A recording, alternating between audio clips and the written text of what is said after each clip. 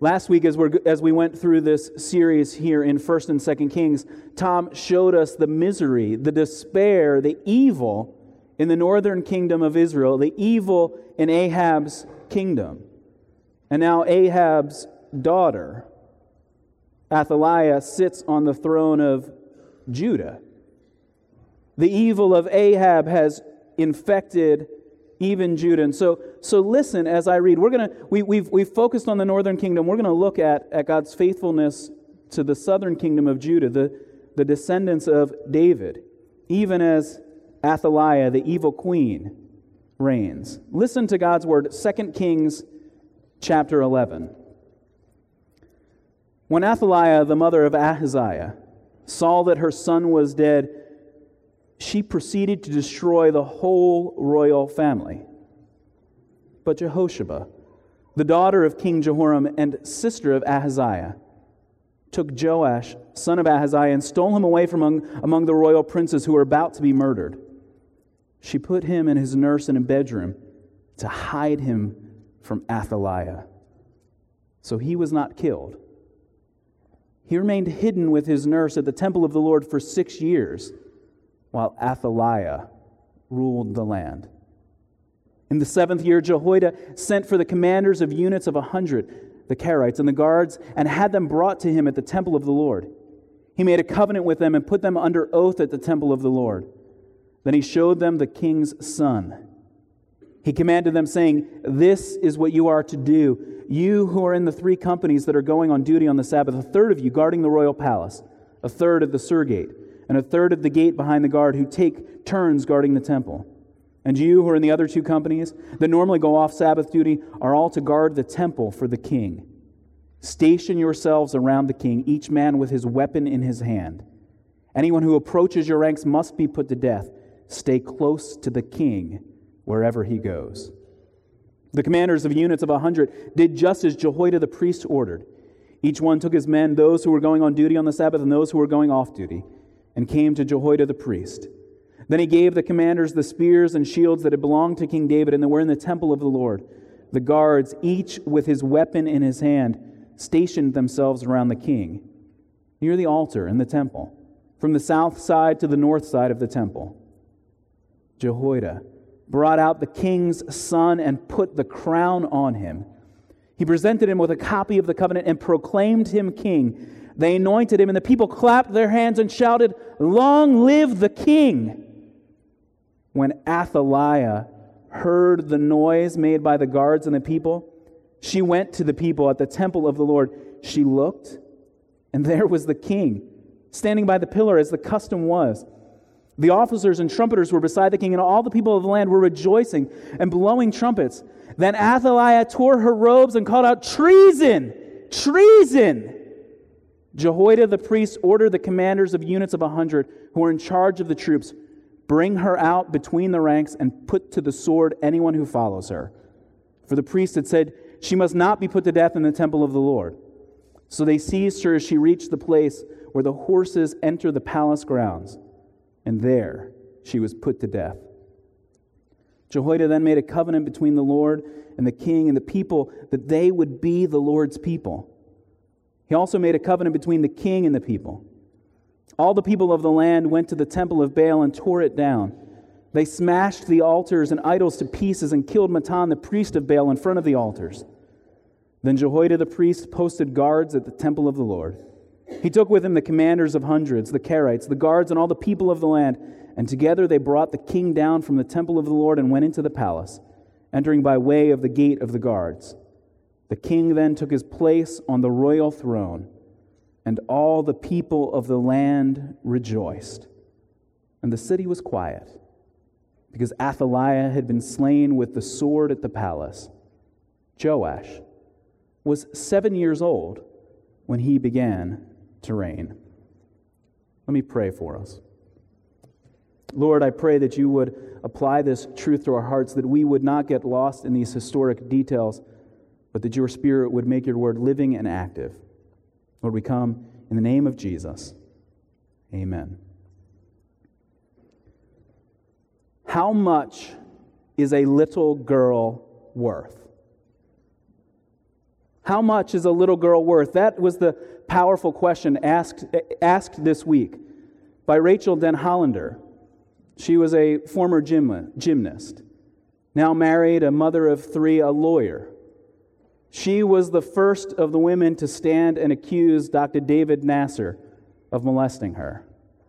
And so as the first to stand at the end of his trial during the sentencing phase, more than 150 girls and women stood to give testimony to the evil that had been perpetrated. And as the last to stand, she asked that question of the judge, of us as a country: how much is a little girl worth? And she said, I did this. I stood up to speak the truth. I did it because it was right, no matter the cost. And she knew the personal cost would be great. Her life laid bare to the media, to the world, to the evil man who had harmed her, would now be able to read her teenage diaries. How much is a little girl worth? See, Rachel's story is the story of a brave woman willing to stand to protect a child in the face of brutal evil. And her name deserves to be remembered, much like the name of Jehosheba. Now, girls, do we have anyone named Jehosheba in the room this morning? No, it's not a name that we even remember. It's not even a name that's repeated after this chapter in the Bible.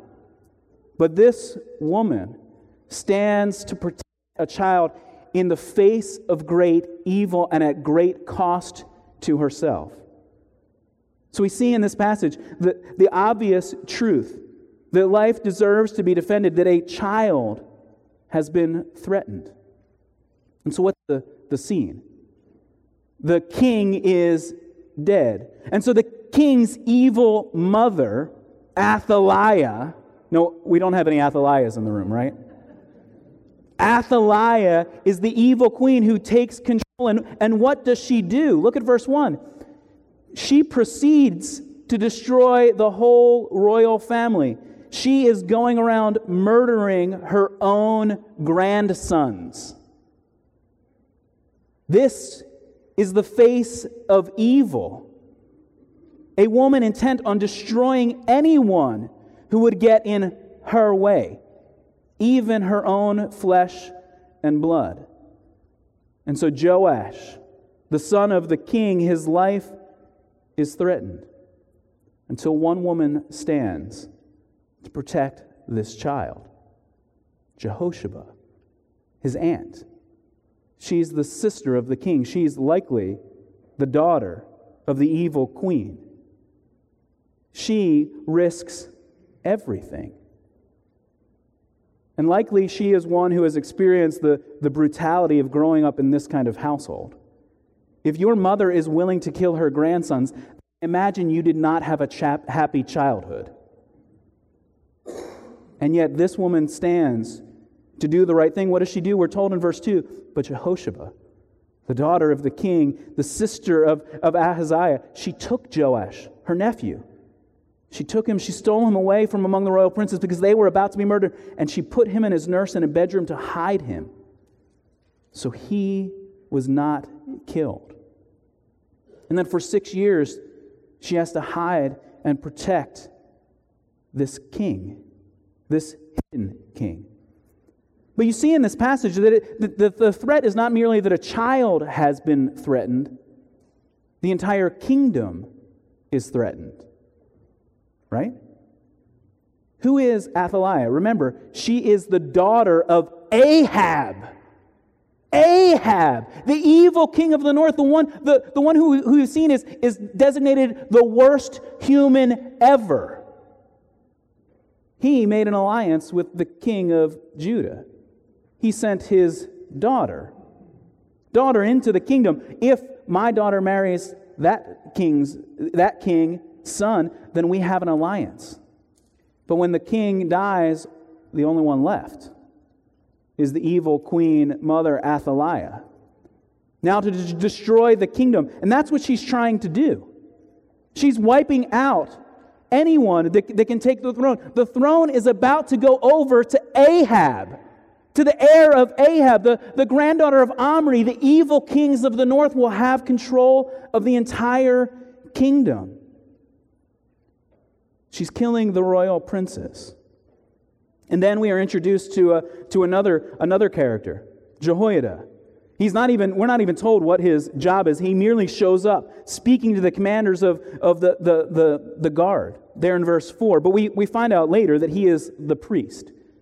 He is the servant of God, faithfully serving in the kingdom, faithfully serving in the temple, even under an oppressive and evil reign. And so what does he do? He gathers all of the guards that he has control of, the priests. He calls everyone who's off duty and he calls them on duty.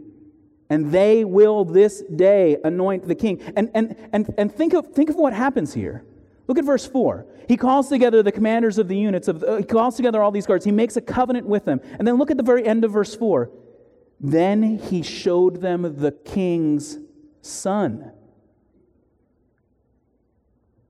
Imagine this moment. Here are men who likely have lost hope. Athaliah, the daughter of Ahab, reigns as queen. What hope is there for us? We can go faithfully to the temple day by day, bringing sacrifices. But is there any hope left for us? And then they see the king's son.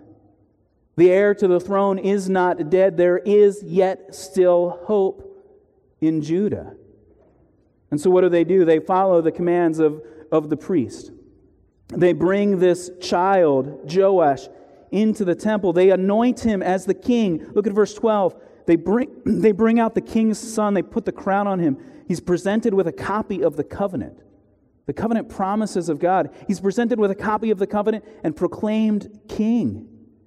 He's anointed. The people clap their hands. They shout, "Long live the king."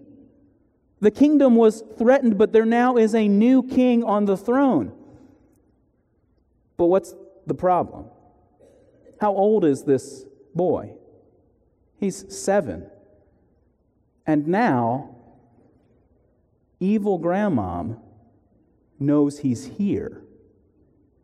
He is no longer hidden. He is no longer protected.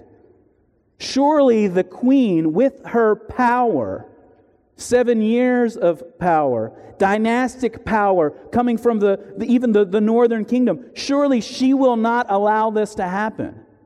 And so she enters the temple area. She sees the king. She sees the people rejoicing. And what does she do? Look at the end of verse 14. She tears her robes in protest and she cries out, "Treason! Treason!"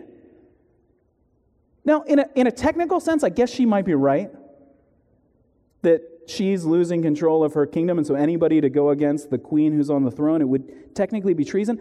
But don't you see, the author of us wants to see how foolish this kind of claim is coming from this woman?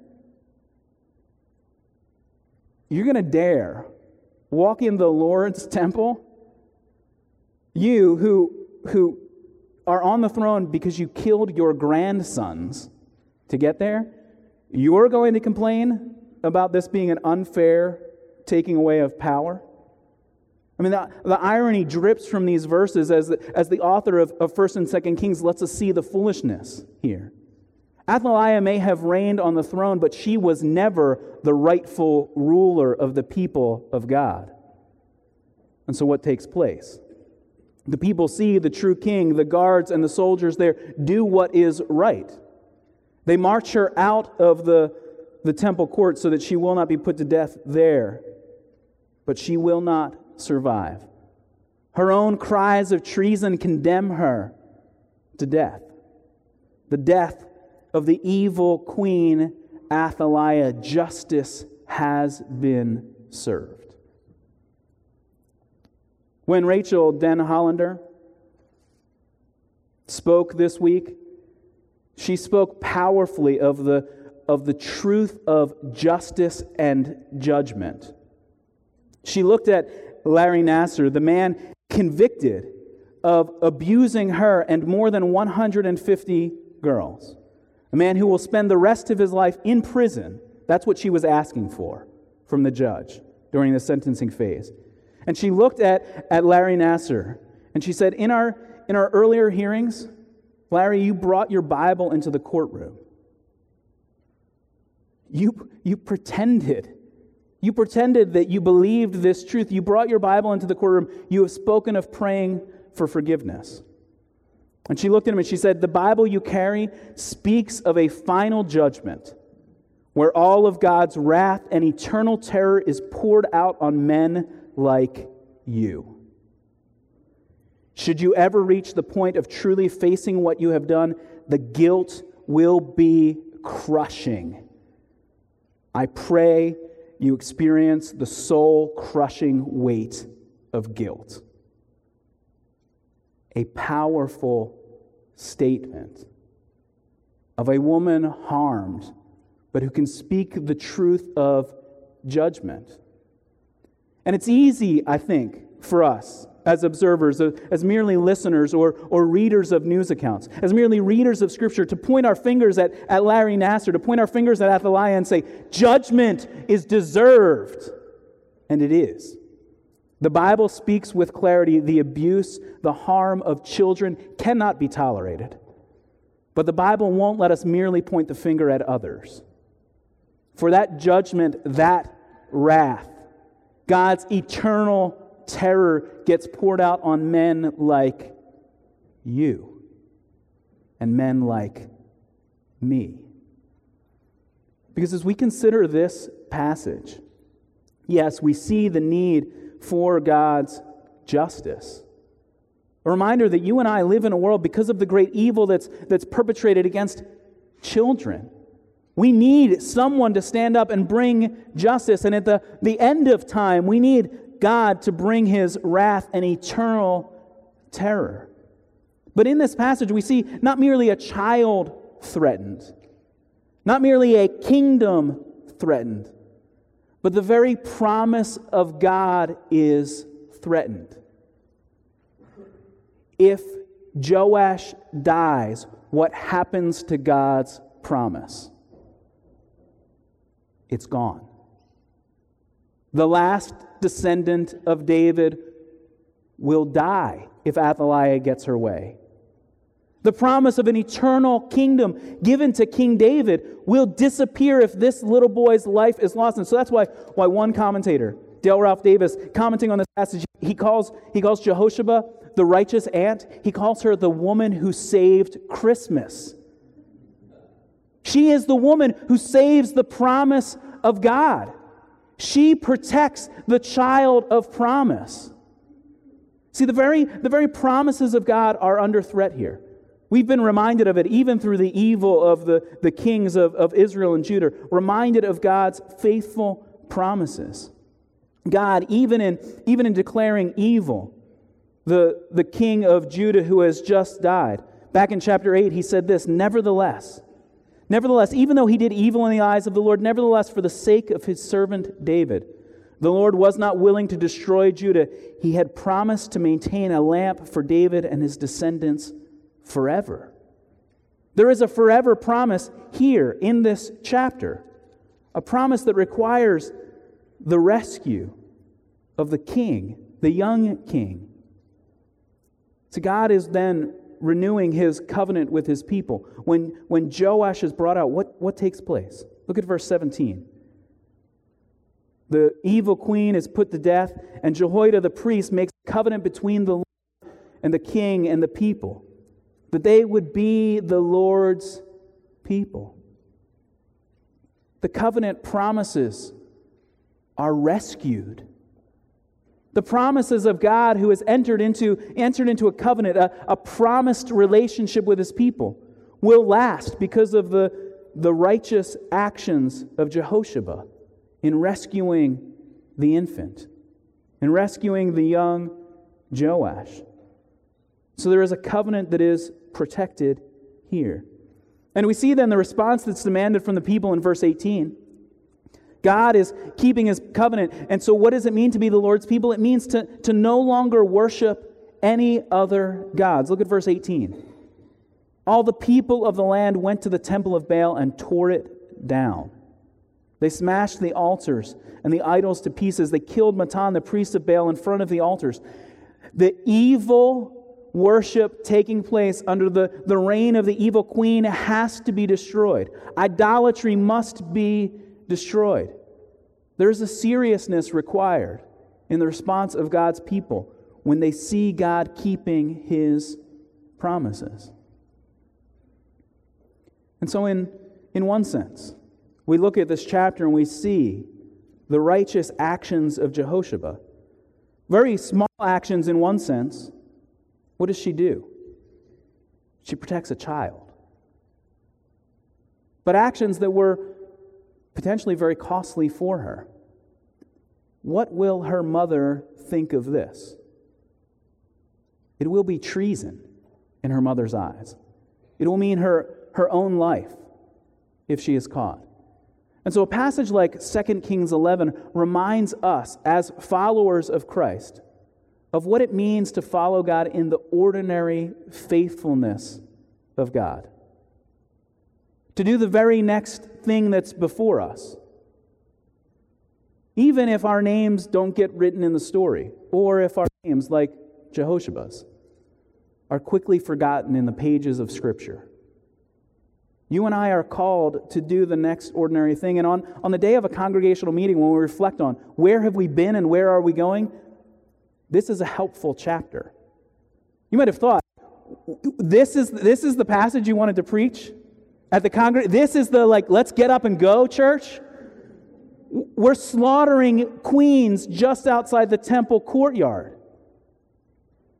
See, but the call for you and for me is to get serious about what's happening in our own lives. Yes, the actions of Jehosheba have impact on the kingdom and impact on the covenant promises of God, but she's doing the right thing in front of her. And so what does that look like for you and for me? When in the face of a world that mocks the gospel, that thinks faithfulness to God is old-fashioned and antiquated, it means standing for the truth.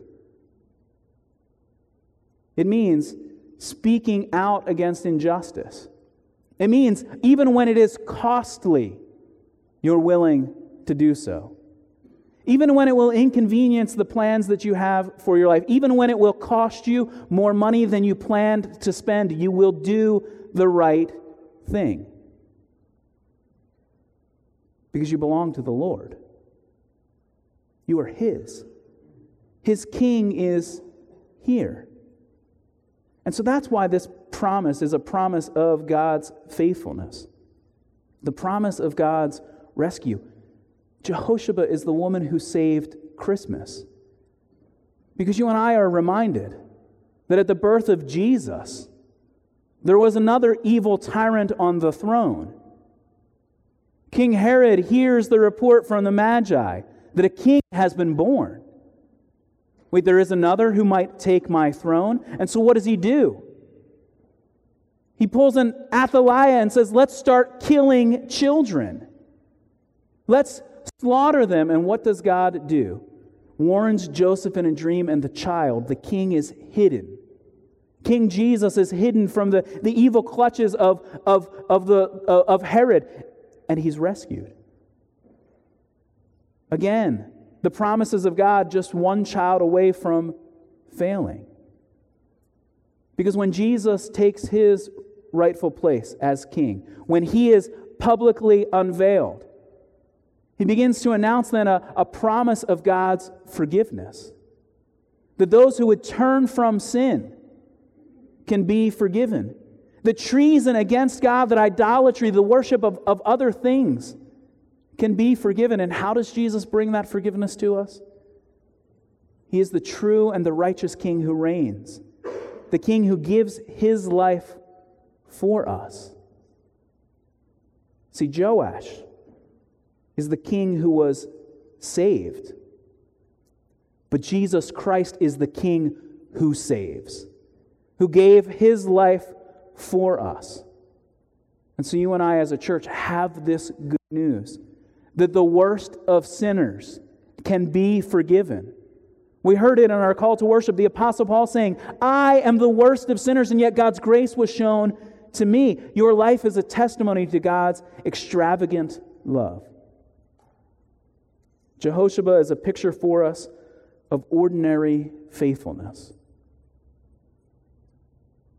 of a trust in God's love and mercy. What is God calling you today to do?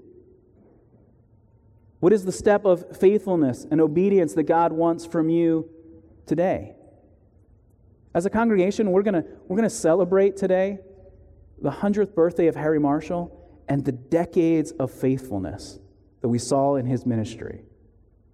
As a man who hiked through the mountains of Peru, taking the gospel from village to village.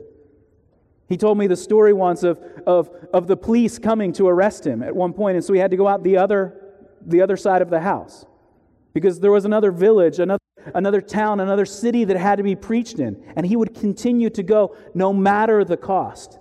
Is God calling you to extravagant lengths for the sake of the gospel? Maybe today, kids, one of you sitting here is being asked to go to the other side of the world. But maybe adults, God is asking you to go with the gospel, to stand and proclaim the truth of what Jesus Christ has done for us. Jehoshaphat is a picture for us of ordinary faith. So is Rachel Den Hollander. See, even as she said that she stood to speak because it was the right thing to do, even as she reminded the evil doctor of the judgment of God, this is what she said. She looked at him and said, if you have read the Bible you carry, then you know that the definition of sacrificial love is of God loving so sacrificially that he gave up everything to pay a penalty for the sin he did not commit. By his grace, I too choose to live this way. She is looking at the man that molested her. You spoke of praying for forgiveness, but Larry, if you have read the Bible you carry, you know forgiveness does not come from doing good things. As if good things can erase what you have done, it comes from repentance, which requires facing and acknowledging the truth about what you have done in all its utter depravity and its horror, without mitigation, without excuse, without acting as if good deeds can erase what you have seen in this courtroom today. The Bible you carry speaks of final judgment, where all of God's wrath and eternal terror is poured out on men like you. Should you ever reach the point of truly facing what you have done, the guilt will be crushing. But then hear her very next words. And that is what makes the gospel of Jesus Christ so sweet. This is with the cameras from CNN rolling. These are the cover stories on today's newspapers. A woman who stands and speaks the gospel in the face of unspeakable evil. That is the picture of faithful obedience.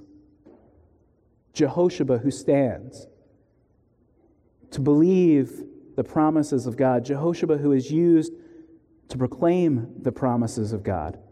Rachel Den Hollander becomes then an example for us of proclaiming the forgiveness that we find in Jesus Christ, the King who is no longer hidden, but whose ministry is shown to us. Jesus Christ who died on the cross, Jesus Christ who has been raised from the dead. The church, lift your voices. Long live the King who reigns today in this church, in my life, in this world. Jesus Christ, the King of Kings. Let me pray for us. Father, I pray that you would let us feel that crushing weight of our own sin. Lord, for those who have not turned in repentance, turned from sin and turned to Jesus by faith, acknowledging Him to be the only one who can save. Lord, I pray that even now, as we reflect upon your grace and mercy, even now as this worship service concludes, that we would see a picture of your love and mercy as even now people turn to you by faith. Lord, make us a church that is bold in proclaiming the gospel, willing to stand and teach the truth of what Jesus has done, willing to stand and announce forgiveness to those that have harmed us, willing to stand and announce the grace that has been lavished upon us. Lord, make us bold in our witness for you, faithful in obedience, rejoicing in the grace that is ours through Jesus Christ. Lord, we come praying in Jesus' name. Amen.